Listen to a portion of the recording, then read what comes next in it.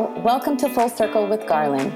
I'm a leader in the DEI space and have spent 20 years of my career in human resources.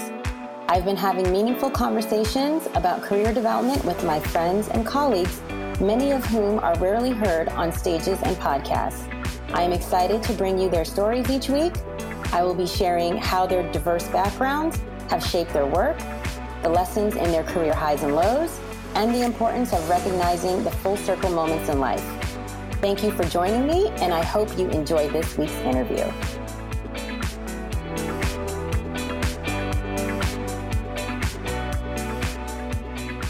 Welcome to Full Circle with Garland. I am so excited today to have on Dr. Darnisa Amante-Jackson.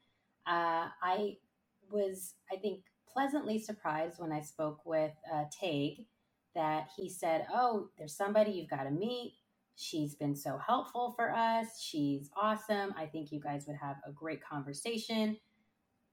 If you can get on her calendar. And I was like, say the word, let me find a way. So I'm just so happy to have you on today because just getting to know your story, how you got started, I think is hugely valuable. And of course, the work that you're doing right now is kind of amazing. Oh, thank you so much. And really, really excited to be here as well. Okay, so let me give you a little backstory on Dr. Darnisa. Dr. Darnisa Amante is an educational and racial equity strategist. She's deeply committed to the study of culture, innovation, and adult development. Since earning her master's degree in anthropology from Brandeis University and her doctorate from Harvard's Educational Leadership Doctorate, she has honed her knowledge of culture and adult development to transform organizational and school cultures on issues of equity, change management, and redesign. She currently serves as the president and co-founder of the Disruptive Equity Education Project and as a system-level leadership lecturer at Harvard's Graduate School of Education. I'm so happy to have you on today. I'm excited to be here as well. I know you got a great set of questions prepared, and I'm happy to answer them. Yeah, so let's dive right into your upbringing and what experiences have shaped you over I'd say the early stages of our lives, right? Well, definitely, I think I've been doing equity from the womb, Garland. It's been a long journey, and my story starts off in Brooklyn, New York. So I'm originally from Brooklyn. Shout out to anyone here from Brooklyn. That's how you know where we're from, because we have to tell you. And, I grew up in the 80s. I grew up in the middle of the crack epidemic. And so I saw a lot of things as a child that I don't think many folks who haven't had to live through that era saw. And there was this constant question about how could a community be bettered? How could we truly get the opportunities needed? And what were going to be some of those access points, right? The things that had to be different in order to ensure that we weren't going to have future generations experiencing the same things, either of my generation or my parents' generation. And, my story, especially for Deep, starts off in my experiences in school. As a Black child at that point, I had a lot of bias. A lot of people sort of doubted my skills, doubted my intelligence, and really truly believed demography was destiny. And I wanted to find a way to be graceful, but to kind of call culture like that out. And I think that want as a child manifested itself into the multiple businesses that I lead that are impacting that same type of culture and organizations, a place where people feel seen, they feel relatively safe, and feel like they can achieve anything that's possible. And, sort of the sky's the limit and the limit's the sky. And it doesn't matter about what your identity is or who and how you are. And it's been really cool to see that trajectory over my lifetime and how it's manifested in businesses. Yeah. So when you talk about Deep, and I guess the even just creation of it, looking at not only your background in anthropology, but also, education, how did you come up with, creating this framework? Yeah, so there are a couple of different frameworks that we use, but the biggest one is the Diversity, Belonging, Inclusion, and Equity Spectrum, DBIE. And for me, it was really important to think about what does DEI require that we often don't talk about? And the anthropologist in me had the answer. DEI is nothing more than long-term cultural change that requires difficult conversations, the most difficult of conversations, in order for us to achieve a greater good. And I wanted people to be able to feel like they could say things that needed to be said to support the learning of people who are really not informed about people's differences while still trying to achieve impact over time. And the DBIE spectrum was born out of all of that. Okay, so I'm going to ask you to define terms, because I think people just smash that acronym together, DEI, and may not necessarily know what each word stands for. And then when you add the belonging to it, what does that exactly mean? Exactly. So let's start at the very, very top. When you hear DEI, DEI is not all one type of work. And the reason we call it DEI is because it's in alphabetical order. The work does not go diversity, equity, inclusion. The work goes diversity, inclusion, equity. Nobody wants to do die work, though. That's why we inserted the B. So diversity is the start point. It's not the end goal. And a lot of people don't like diversity. They think it's hokey. They think it doesn't really lead to change. What diversity is, it's creating a culture of curiosity. So it's actually creating in function, in priority, and time, a space for people to talk about themselves in ways that have nothing to do with work.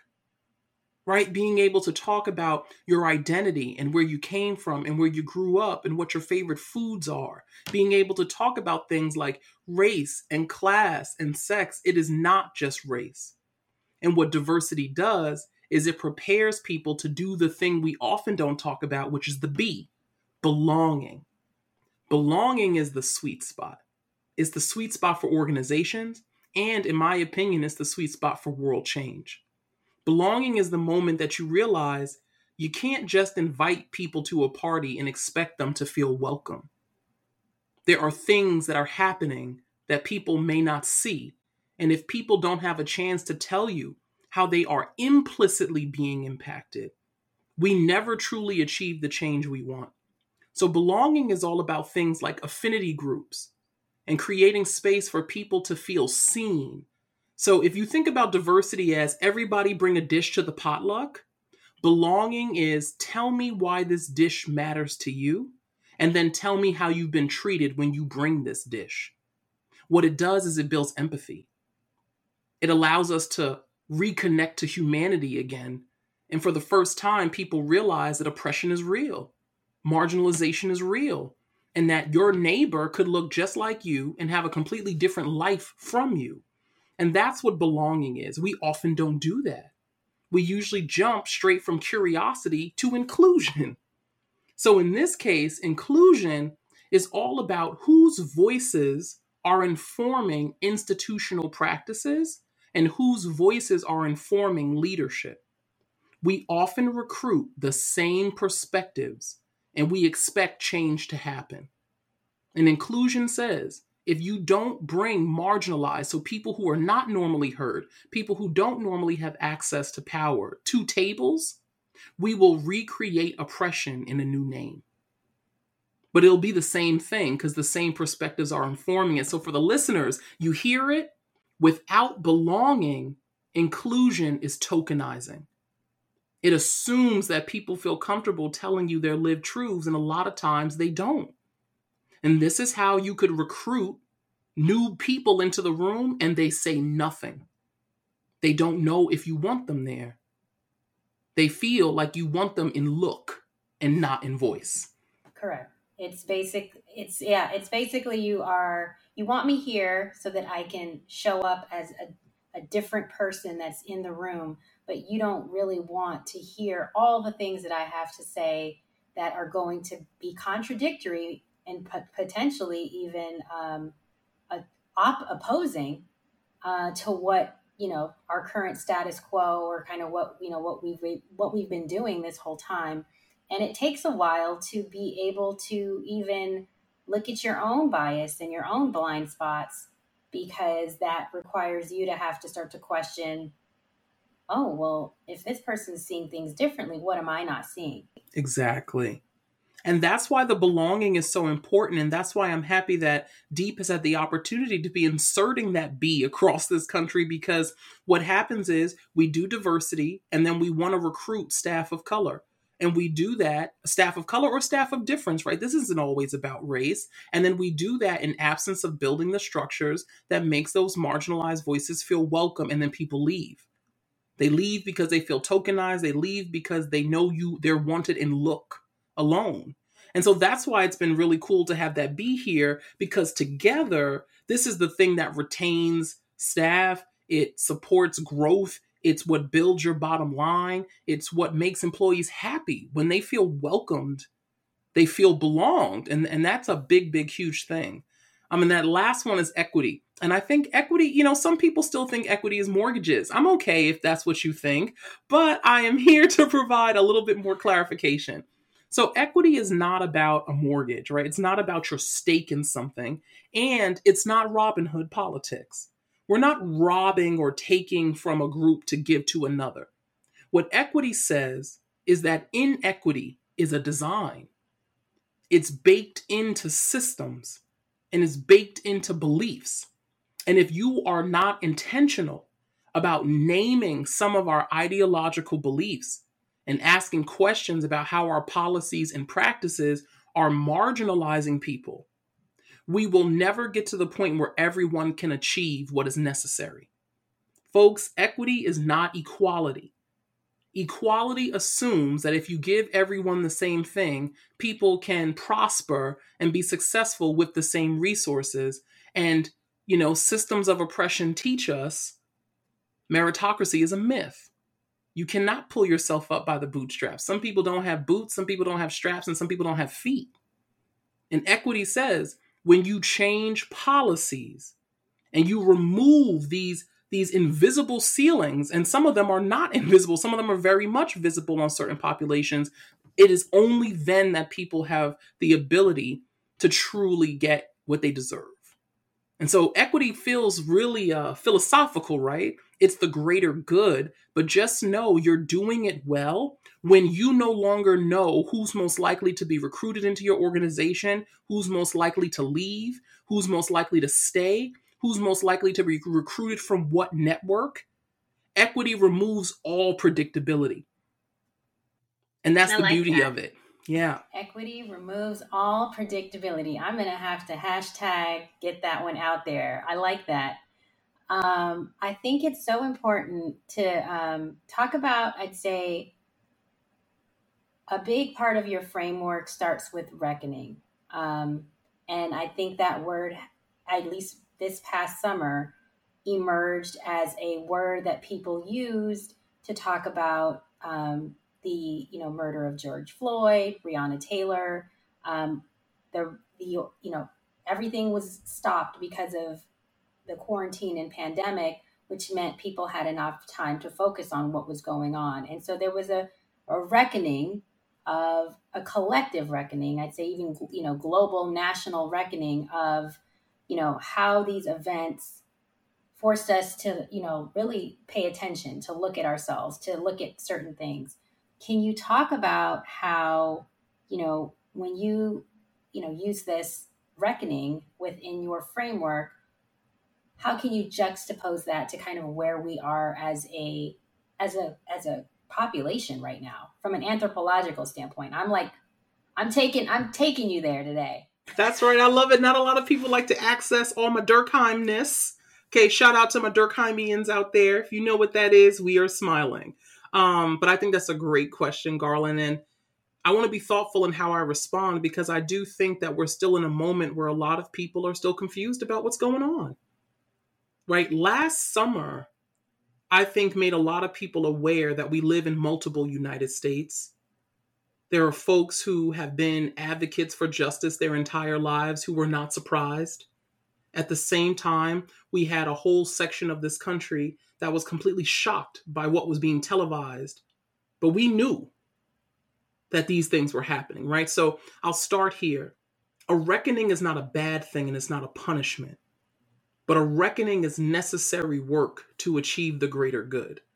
And reckonings do a couple of things, right? It's not necessarily biblical.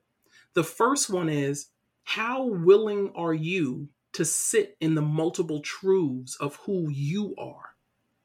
Most of us have been taught to look at ourselves and only see our good. We are many things. So the first part of a reckoning is being able to own that at the same time that we may be fighting against injustice, that we may be trying to end oppression, is the same time that we are also complicit and agents of it, and that no one's hands are clean. This isn't about blaming anybody for their race. It's about naming that oppression functions in silence, and something that functions in silence will become complicit in everyone if not named. So the reckoning is about doing the most important first step, which is stepping away from a window and looking into a mirror. You see, people look out of windows, they externalize and they say, well, why aren't you doing the change? What about this, this group on this group violence? Or what about your people? But when you step away from that window, and you look in the mirror, the reckoning for us is about your ability to say that I can be a good person who can also be micro and macro aggressive. That we are complex. And there's nothing wrong with naming that you're biased. To be human is to be biased. But if you don't name those things, you will manifest them on people and hurt them, even when you didn't mean to do it. So the reckoning is about, do you have the language first to even describe what you're seeing? It's building a common vocabulary. So for some of you who are like, yes, what's that? Common vocabulary might look like what we did here. What's diversity? What's belonging? What's inclusion? What's equity? What are the systems of oppression? What do they look like in person and on Zoom? How can I see them? And once you know the terms, it holds you accountable differently because you see yourself differently, and it hurts, but it's a good hurt. Because when you're that kind of reckoned hurt, you're inspired to change. Because now you know there's something to change, and not because there's anything wrong with you, but aren't we always on a constant journey of becoming a different, better version of ourselves? It's that. Yeah. I feel like what I'm hearing you say is it's naming it. It's naming it and saying this is what it is. So it can no longer live in the shadows, and it can no longer be just the way we do things. When you name it and you can actually see it, it forces you to I have to change this. I have to do something about this. I have to make a decision. Will you be complicit, or will you push on the thing that you now see? And I think the goal, I want people to know, this is multi-lifetime work, okay? You don't just arrive. Perfect is a construct, just like race. There is no such thing as perfect, right? So think of it as, I am reckoning to see something new every day, even if I don't have the answer on how to solve it. Your ability to solve does not undermine, what you see, if that makes sense. Yeah. Seeing is powerful. And there may be answers to what you see 3 generations from now. And that reckoning is hard too, right? It's owning that there always have to be next ones. You see, many of us have been taught that we have to solve it. We have to be the generation to end the thing. Inequity is over 500 years old. It will not be dismantled in one lifetime. We have to relinquish being the heroes and saviors of this generation. There is a lot that we can do, and there will always be next ones. Yes. Right? And that realization takes some of the pressure off of you to feel like you have to see it all, name it all, and solve it all. If you saw one thing, if you named one thing, and if you had a strategy for one thing, you have lived a great, equitable life. Okay. That one thing is enough. Just be in integrity to come back to it every day. That's all. That's it. One thing. So a big part of this work is also narratives. I think I connected deeply with this because, one, the whole, I think, reason I love doing this podcast is hearing people's stories, hearing people's origin stories, their career journeys. What is it that got you here? How are you showing up in the room with these influences and these lenses that you are, are lived experiences that this is your unique stamp or your fingerprint, right?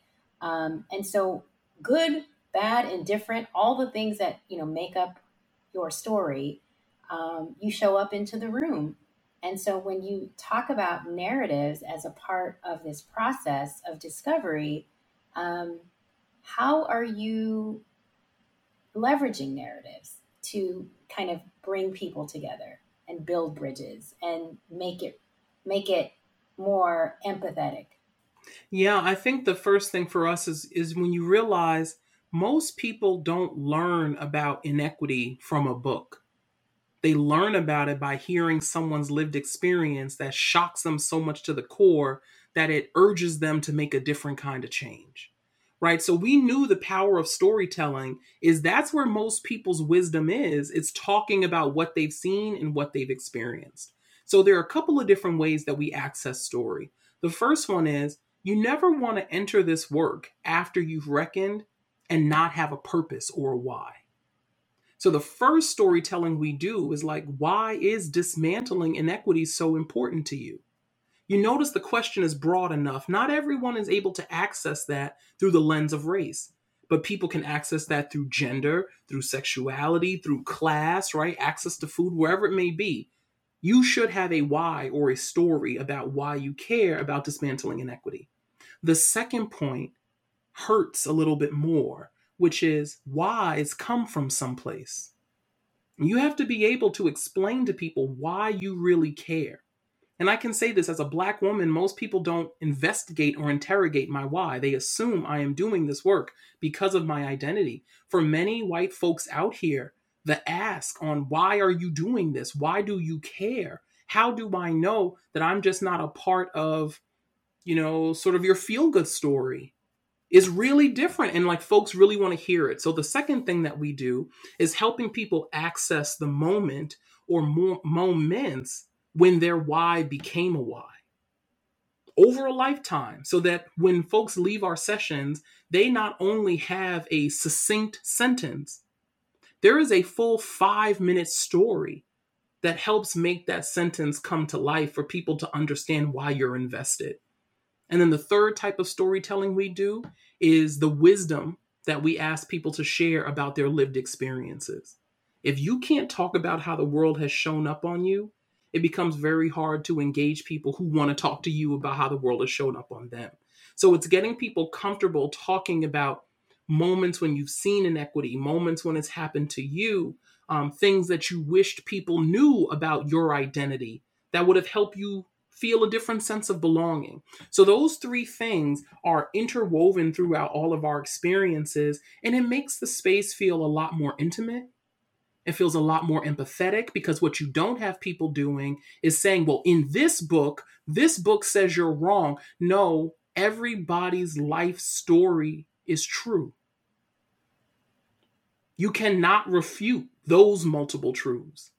And it's the sitting in that I think is what brings people together. It makes the experience more transformational, and it becomes a human experience again versus a I'm right, you're wrong. Yeah, I like that. It gets us back to our connection as human beings, having experiences on this planet in whatever capacities those are, so that we are then able to move past the divisions and look at, oh wow, this happened to you, right? And it's not about whether it was right or like, we're not getting like, this happened to you, period. And sitting in the truth of that. I mean, one story, if we have time, Garland, that I often tell, I won't tell the whole thing, is when we talk about that concept, for example, of white privilege. And I want to be thoughtful, because white privilege is a term that gets weaponized by a lot of people. But I'll tell you folks, here's what it is. White privilege just assumes that many white people have not ever had a difficult conversation about race or have had to think about race, and that is a privilege. That's all it is. And the way that I make that example come to life is I tell this simple story about going on vacation, and I say, if you are someone who identifies as white, I want you to think about what's the first thing you normally think if you have the privilege to go on vacation. You figure out where you want to go. You figure out what you're going to wear. If you're like me, there's a Pinterest vision board, right, with every outfit. But do you Google, has anyone ever been lynched here? 2 years ago, my husband and I were driving cross country, and we got run out of a town at sundown by the Ku Klux Klan in Colorado in 2018. If you've never had to be worried about getting off an interstate because Waze told you there was a gas station there, if you've never worried about being run out of a town at sundown, I don't want you to feel guilty. I need you to know that is why you have privilege. I think about race all the time, though I don't want to, because if I don't, I could be killed. Have you ever worried about being killed on vacation? Every time I go on vacation, I look up what the population experience has been to be a Black person. Am I going to feel comfortable there? I mean, that's right. I watched the YouTube videos because and this, folks, for the folks listening, right? This is an example of how I'm not upset that this is not your story, but in hearing me tell that story, we have built so much empathy right here. And then to have it reinforced by Garland, this is not an anomaly. This is why white privilege exists, right? And it's not your fault, but these are the stories that have to be told to help you realize why it's dangerous. It's not an attack. Just telling you we don't have that privilege. And you do, and it's not your fault. But the reason white privilege is dangerous is because white community that doesn't know about those dynamics invisibilizes them. Yeah. How can you truly make me feel belonged if you don't know that the minute I walked into this office, I didn't even feel welcome? That I spent 10 hours being awake wondering how I should wear my hair? That I'm from Brooklyn, right? Can I be uncode switched here? Have you ever thought about that? That's all privilege is. Something you don't think about, but it's hard to tell people they have privilege when you can't give them a story about your own life. That's why it's powerful to start with story, because it's humanizing and it's not blaming. Yeah. It's not shaming. It's just, this is my life. I wish it wasn't like this. Yeah. And that's the kind of energy, I think that unfortunately we have seen the grace leave a lot of the work. And the grace is not coddling. It's just realizing that oppression oppresses everyone. And that most people don't know what they don't know. They've never been proximate to difference. They don't know how you've lived. And most people are biased and don't know they're biased because they've been watching TV and then they say something and didn't know it was hurtful. This is what oppression looks like. So the storytelling is the thing that allows people to actually understand what's happening without them feeling so guilty that they're paralyzed to be advocates and accomplices in change. Yeah. So the inner work, this is the hard part, as I say. This is the part that is the most challenging. This is the part where the discomfort gets very real. And you either run for the hills and say it's too much, or you dig deep into the darkness and do the work every day. So I'm curious what you have seen doing these, deep dives with people. How do you know when you have hit a place where they're going to go there?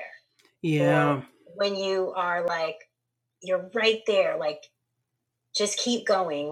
How do you encourage people to keep going?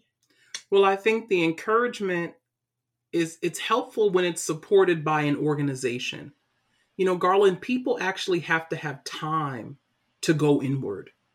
And a part of our culture is that we have made self-reflection selfish. And we have blamed people for reflecting and needing time to process and to think about themselves. And it prevents a lot of people from doing that because they don't think it's valuable. So I think the first one is when an employer or an organization actually authorizes people doing self-reflection, it goes a long way. People are afraid to spend work time thinking about themselves. But if that's already been carved out and they know that it's going to build on their goals and build on their team culture, it is an easier transition. The second one is people will do nothing that they have not seen modeled. People go inward when our facilitators go inward. So that reflection, for example, about the Klan is not even so much an inward reflection, it's a story. Inner work would look like me saying, I don't know how hard it is to tell you that I felt like that was my fault. I should have known better about getting off a highway. And I could have prevented that. And I'm realizing that's my own internalized oppression. That I think I'm supposed to be an agent of my own saving. And that I blame myself for situations that I think I should have thought about, as opposed to just naming, like, it's okay to believe that you could be safe everywhere.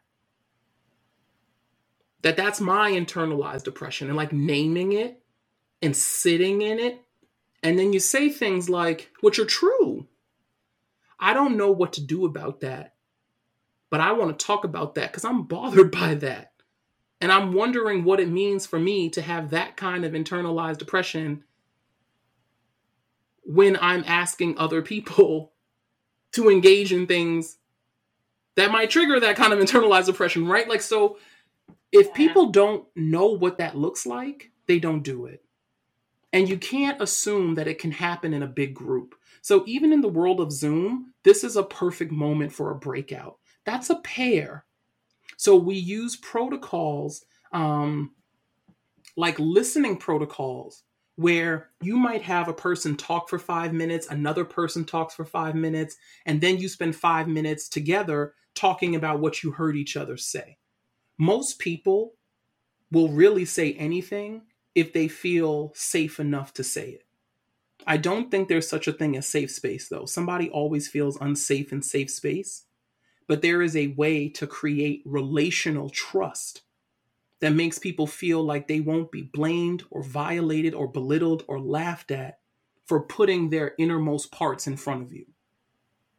And you can do that by creating care through facilitation. You model sharing, you narrate, you storytell, and then you step back and you let people sit in it. And you do the thing that, Garland, it's almost hard to say. Adults are nothing more than children grown up, right? We want to be loved. We want to be affirmed. And we want to know that we still get to be a different version of ourselves when we grow up. And when you affirm an adult and you tell them it's going to be okay, even if you don't know how, it creates a really powerful bubble of care that allows people to share.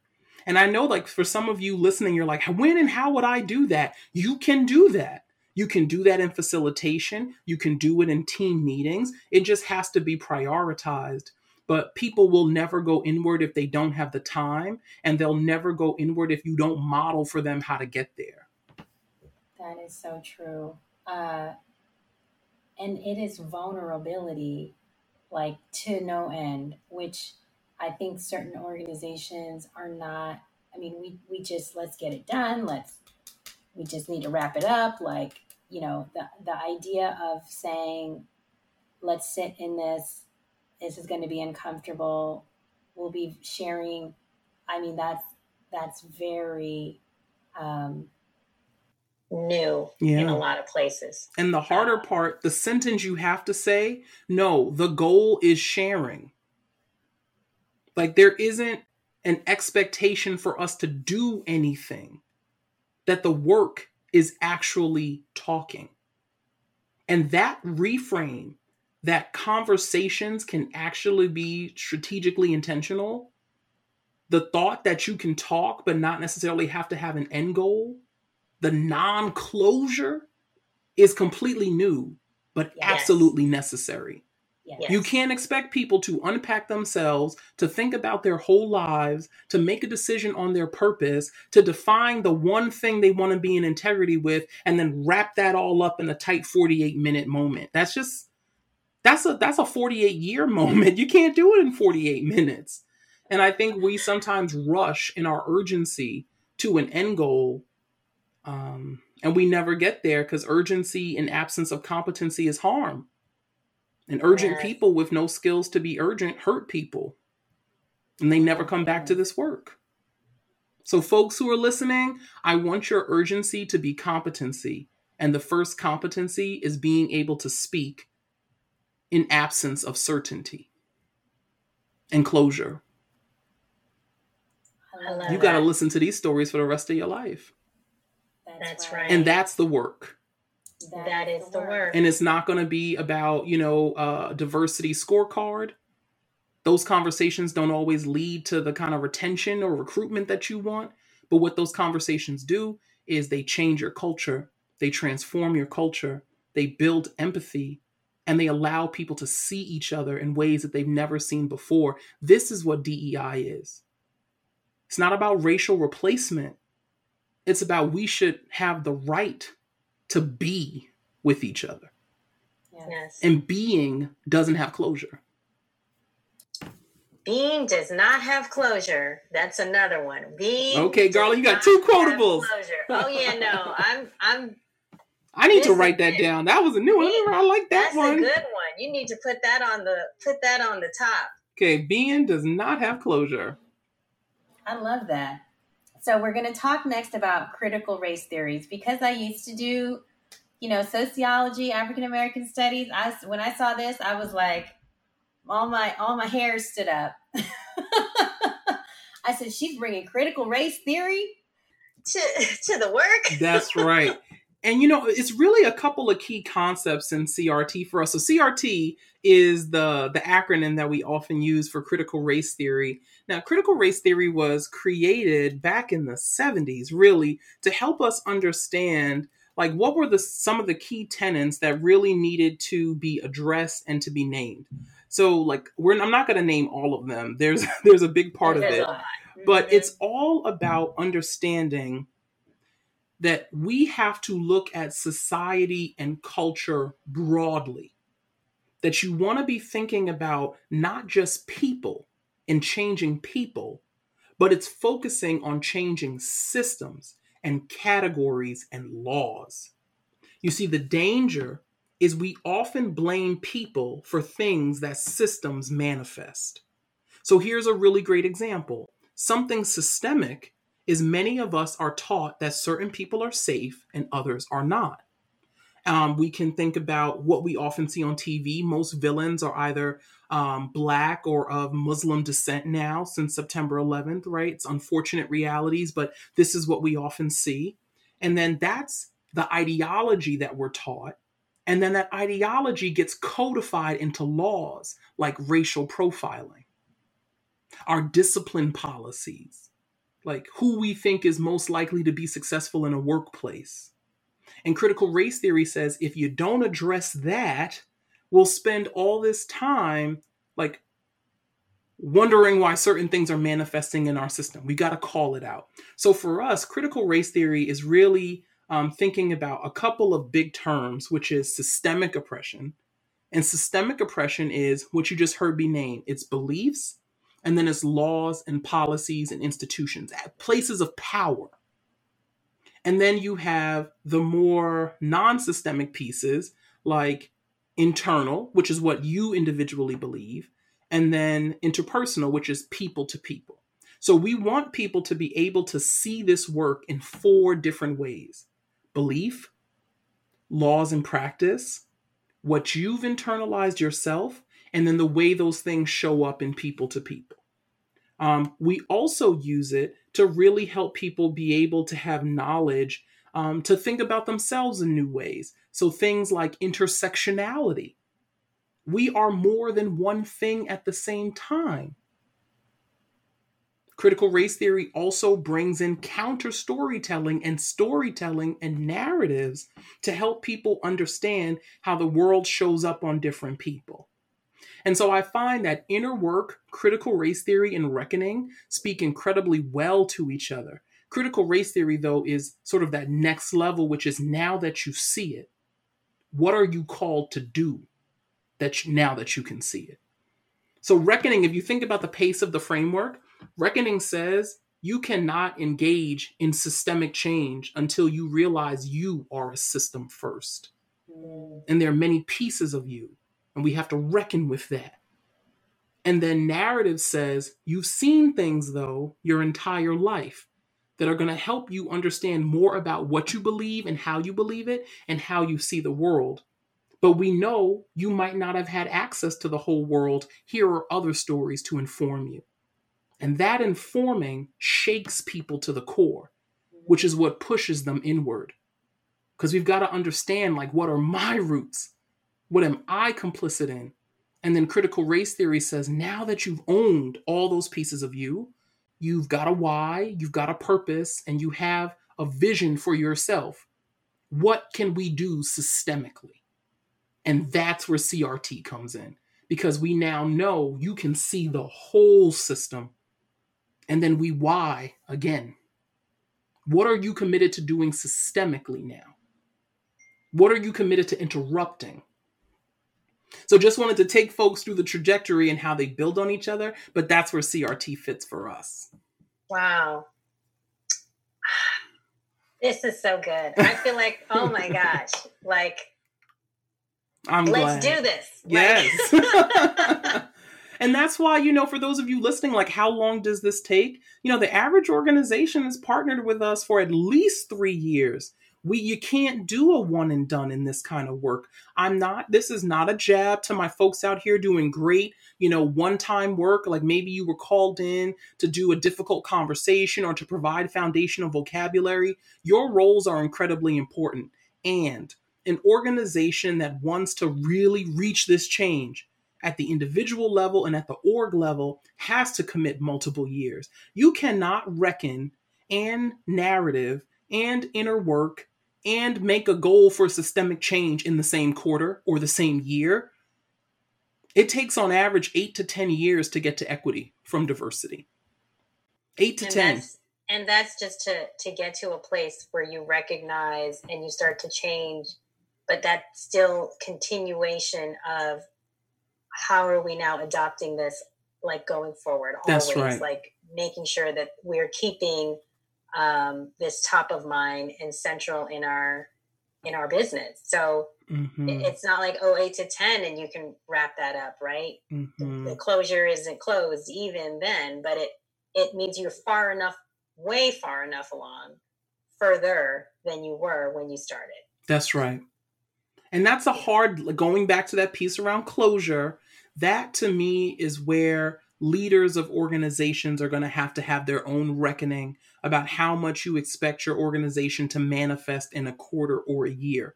You know what you can do well in a year? You can provide people with foundational vocabulary, and people can tell powerful stories to each other. You can ask questions about what those stories mean for your culture. That's it. That's it. And in year 2, we're now taking those recommendations that we heard from storytelling, and we're asking, what would this mean for the institutions in our organization, and our laws, and our policies, and our processes? That's a year, depending on how big your org is. Yeah. An organization less than 50 could maybe do multiple things in a year. But if you've got anywhere from 100 plus, you still have to do your regular work function. Think of it as I have to do one big thing a year. Not all of them. So yeah, that framework looks really great. I'm just naming it's a long-term one. It's a long process. I mean, I feel like getting to narratives and then getting to inner work, like that in itself feels like that's a year each. That's right. Just takes a while to even get to that part. So yeah, no, I understand that this is not a 12-month, 12-step situation. That's so right. Yeah. So what is next for your team? What are the things that you're working on? Any upcoming, because I know, you're going to, I think, start at least what I saw on the website, you're even looking at starting to, certify people. That's right. In this space. So we've got a couple of different things coming through the pipeline. I don't want to give them all away so that we can still have our own social media releases, but we do have a Train the Trainer program. We've had it for a few years now, but we've revamped it, right? So we've got a taxonomy now for our trainers. We've seen a lot over these last 5 years about what does the change actually take. So we're excited to get that back up and going this year. We also will be driving and piloting our online course. So we do have an online course that we use internally with clients, but this year I believe we're going to be releasing it so that folks who might not have a chance to do our work through an organization could still go through that same framework and processes as individuals. So be videos, self-learning. So our goal is to continue to be the Pied Pipers of the work, to bring people knowledge and care and grace, to have hard conversations without people feeling drug out, exhausted, or harmed. So those are some of the big things, at least that I can name. And stay tuned for the rest on our various media sites. Okay, I will. So I conclude each of my shows with a few things. One is inclusion and equity drive my work. Inclusion and equity drive my work towards finally achieving a greater good that we've never had, but it's well-deserved. And then what does life look like coming full circle to you? Full circle to me would be having everyone in this country actually be able to qualify and understand the things that I saw when I was a child, and reimagining grace on communities that they never got to have. It's the redemption conversation, because I feel like people from my neighborhood are still seen in negative ways for something that they had no systemic control over. So coming full circle is we are knowledgeable enough, we've gone inward enough, we've had difficult conversations enough, we've reckoned enough to be in empathy and care of all community. Ooh, that is good. Thank you. That is good. That was a great question, Garland. No one's ever asked me, but clearly it was right on the tip of my tongue, because that's what I think about the most, but don't get to talk about that often. Yeah. This to me is also a journey for redemption. Yeah, I'm a child of the 80s too, and I remember I grew up in Los Angeles, and it was it was gangs over here. That was the thing. And I remember looking as an adult now back at what gang culture really was from a societal standpoint, not from a, yes, there was a drug dealing component, but in terms of a family structure, why gangs became so prominent was because of a lot of broken family structures that came out of certain systemic things. That's right. And also because there's a large immigrant community here in California, people were sending their children here without their parents. Yeah. And so when you don't have that family structure in place and you have to create and find family for yourself, particularly in those years when you are needing that the most, it makes you look at the whole thing differently. And I'm right there with you. Yeah. It's just when you know, and you can see it differently. It's like, and it's not to undermine the things that may have happened on the other side of gangs. It's not to belittle the violence and the deaths and the senselessness. And it's a whole different conversation when you bring up the points that you've named, Garland. I think about it as a truth and reconciliation, right? You don't ever truly forgive, but you can sit in the multiple truths and reckon with them, even if they don't make sense to you. Yeah. That would be an amazing full circle, because I don't know if we've ever had that kind of empathy as a country, as a world. And it changes how you enter into policy change. It changes how you think about supporting groups, because you don't come in with a deficit mindset, assuming people need to be saved you come in with opportunity because you realize the reason that most people are in the conditions they're in is because they never had access. Agreed. Okay. We're about to be here all day, folks. Stay tuned for part 3. Yes, I know. Thank you so much. Thank you, Garland. Thank you for your wisdom. I sense this caring, and I think exactly what you said. The grace and the caring and the vulnerability is the work. And I think we get so focused on the, process and the, you need to do this and the scorecard and that. And there is a place for that. Mm-hmm. However, when we connect with each other in a more human way, it makes the work transformational. It makes it purposeful. It makes it, to me, more sustainable, because you know your reason for why you're showing up every day to do the work. That's right. So I'm going to put all of your contact information in the show notes. Deep is really what it's about. I think I'm doing this show today because people are always asking me, what can I be doing? How can I be helping?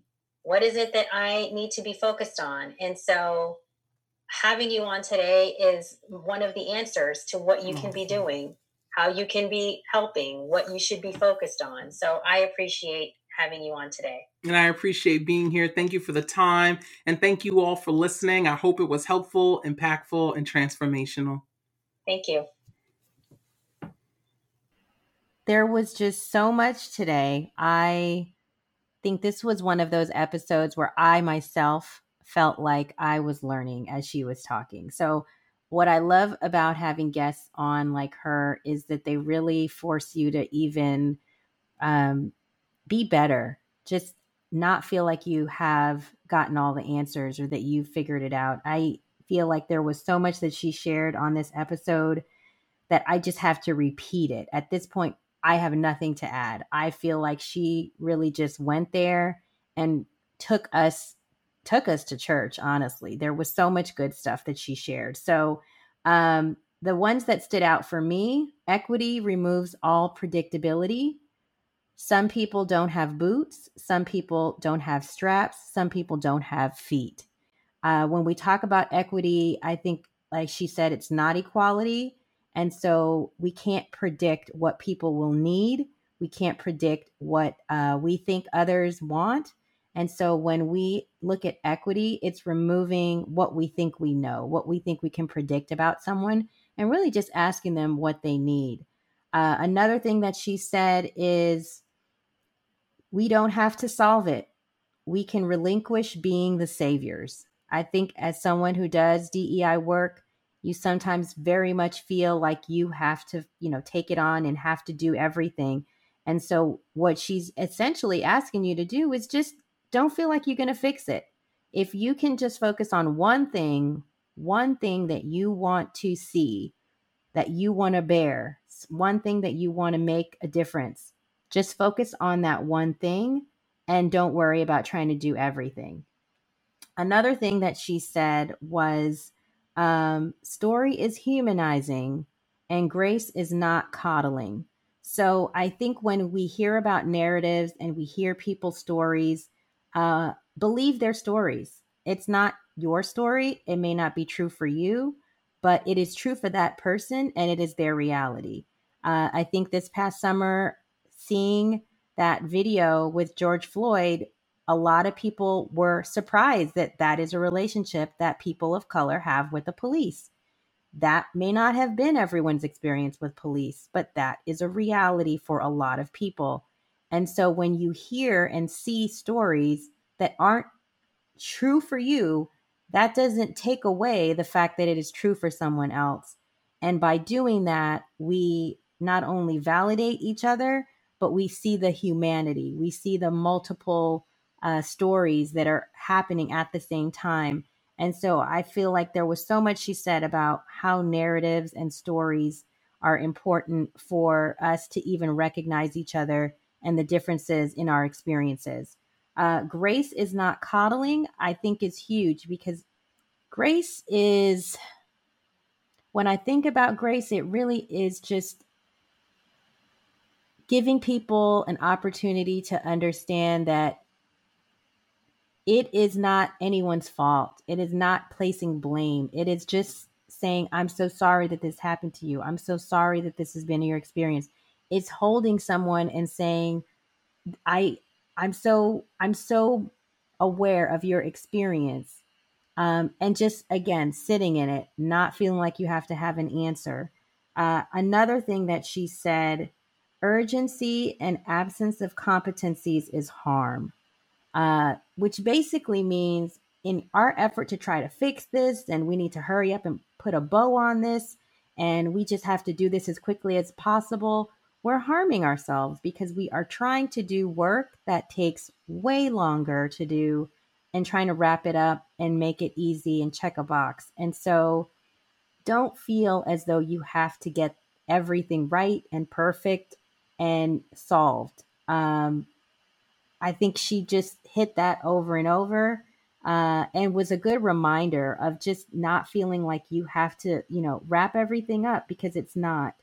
And the goal is sharing. The work is talking about it, and being does not have closure. You're going to hear a lot about being and beingness, I'd say, in the next few episodes with a variety of guests. And I really want you to understand what a state of being is. It really has no end. It's just you showing up and existing. And it's not anything that you can actually force. There's nothing you can make it be. It just is. And by it just existing, you accept it and understand that there's no closure in that. And it's going to take as long as it's going to take. And I think that is a different paradigm for so many of us, because we are so used to everything having a compartment, a box, a place. It's really about making everything just go away. And when things are uncomfortable, we don't like sitting in them. We don't like being in them. And so the idea of just letting something be and it not being beautiful, it not being comfortable, it being awkward is new. It's a new feeling. And I think leaning into it and not feeling like you have to do anything is going to be something we should all work on. Just work on it. And it's hard, but it's not for us to solve. Again, it's not anyone's one thing to solve. So there was just so many things that came out of this interview today. I felt like we have so much work to do, but I think what she's trying to encourage us to do is not feel like we have to get it all done today, get it done now, get it done within the year. Just, it's a consistent applied effort of reckoning within yourself to do what you can daily. And as a daily practice, whatever that daily practice is for you, to find within yourself, what can I do every day? What am I able to do every day? And I think when you approach it from that standpoint, it is really about a journey, a long-term commitment, than it is trying to be Superman or Superwoman and fix this and make it better. Because I don't think that's the goal. The goal is to really just show up for each other every day in the ways that we need to, in order for us to make life work for everybody. So this was my kind of takeaway from this interview. And I just encourage you to continue to dig deep, even when it's difficult, and continue to show up even when it's difficult. So thank you so much for listening. And we've got more amazing interviews like this coming up, so that you can continue to grow yourself and feel like you have agency in this process. Thank you. I hope you enjoyed today's episode. Please subscribe, share, and tell a friend. You can find me on Instagram at Full Circle with Garland. And if you'd like to be a guest, go to garlandfuller.com. Thank you for listening and sharing your time with me.